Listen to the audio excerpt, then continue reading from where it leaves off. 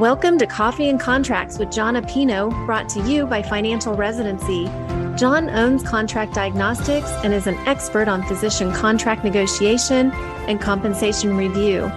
If you have an idea for a podcast or a question you would like for him to answer on one of his shows, please email podcast@financialresidency.com. Now grab your cup of Java and get ready for Coffee and Contracts with John Apino. What happens if your organization is bought or buys another organization? What happens to you? Hey, everybody, it's John with Contract Diagnostics, and we're talking about mergers and acquisitions today of hospitals and systems. We're talking about consolidation in healthcare. We hear about this all the time, and we've seen a lot of it over the past 20 years. So is this trend going to continue, or is it going to slow down? There's been a lot of things in the press lately about the St. Luke's and BJC merger here in Missouri for St. Louis and for Kansas City. You've seen Kaiser and Geisinger announced plans. You've seen Henry Ford's health system and Ascension announce plans. You've seen deals fall apart like Sanford in South Dakota with Fairview. You've seen a lot of other deals come together, go through, or come together and fall apart.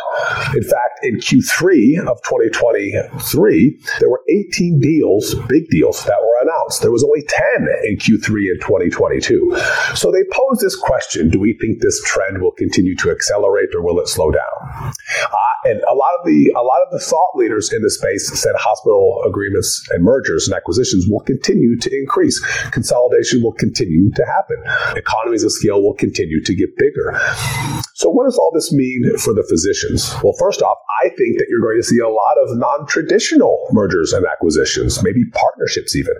You'll see Microsoft come in. You'll see Amazon Health come in. You'll see Walmart look at what they can do to play with these organizations in terms of creating a space that they can work together from. We've seen organizations like Amazon and Walmart try to do it on their own, and they've been seemingly unsuccessful. So I think they'll look to an established organization for help in a local market. I think you're going to see technology come in and play more partnership roles. Maybe not from an acquisition perspective, but from a partnership perspective, which I think will increase a lot of ability to adopt technology in healthcare. But what does all this mean for you, the physician, the contracted physician with one of these organizations? Well, most likely nothing near term.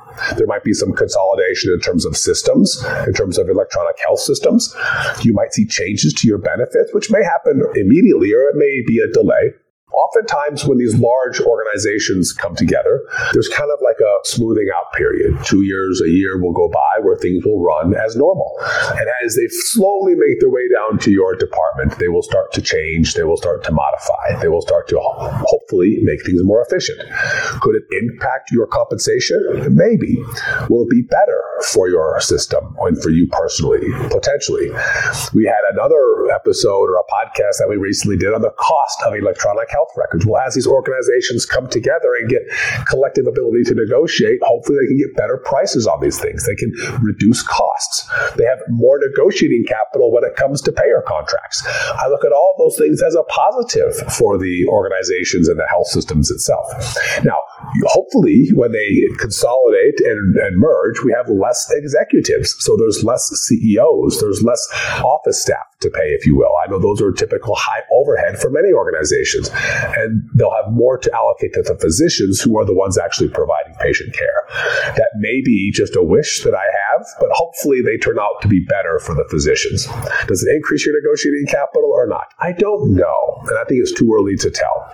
We've seen physicians being a strong position in a lot of great markets over the years, and I think having a good executive team on your end, such as us at Contract Diagnostics, can only help in those discussions. I think as we see changes to non-competes, as we see consolidation with facilities, you have changes to malpractice insurance and premiums, I think all of those things are going to be beneficial for physicians in general.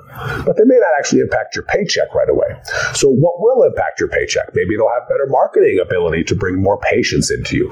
Maybe they'll have better technology to make you more efficient, or be able to pay a support staff better wages to bring you more in tune with who you're working with every day. At the end of the day, I don't know. But will this trend continue? I believe it will. And will this impact you? Maybe not on the surface immediately, but downstream, this will impact every physician. And as you are offered an amendment to your contract or a change to your compensation schedule or a modification to your call agreement, feel free to reach out to us here at Contract Diagnostics, and we'll be able to help with whatever's going on, whether it's your small community-based hospital or a mega merger where they're going to change how they're paying you. I'm John at Contract Diagnostics, and I look forward to talking with you soon. Thank you for listening to Coffee and Contracts with John Apino. If you need a contract reviewed or want to know if you are being paid fairly, go to contractdiagnostics.com. See you next time.